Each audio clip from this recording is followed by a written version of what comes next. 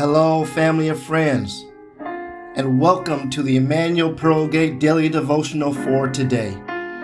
We pray that your spirit will be fed, so you will be able to go through the day with Jesus on your mind and the power of the Holy Spirit in your heart.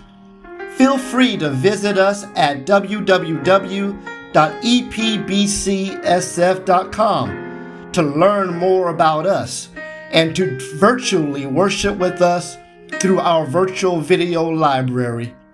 Enjoy today's devotional.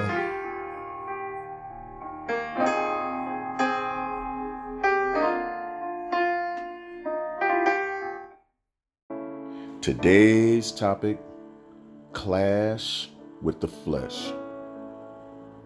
The mind set on the flesh is death, but the mind set on the spirit is life and peace.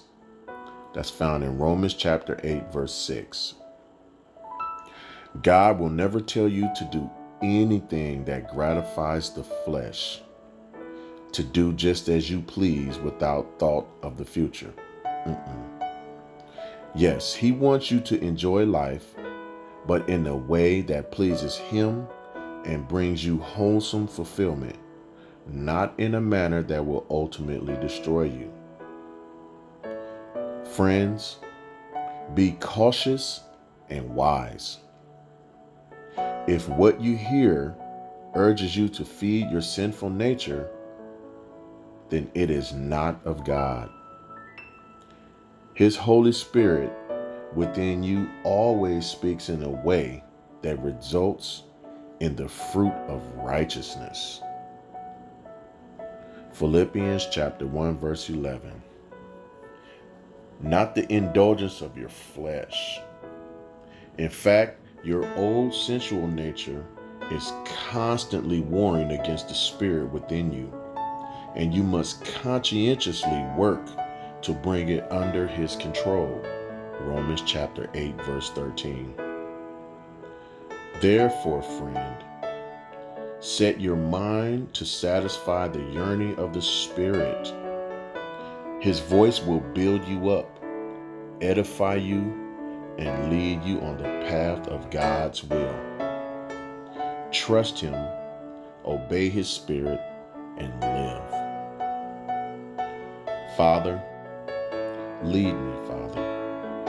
I want to obey your Spirit today, not my flesh.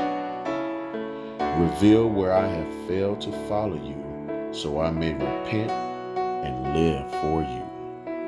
It is in the mighty and matchless name of my loving Savior, Jesus Christ, that I pray. Amen.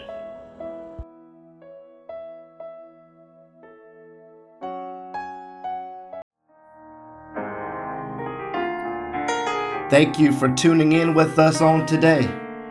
We pray that you enjoyed today's devotional and that it will be a blessing on your life.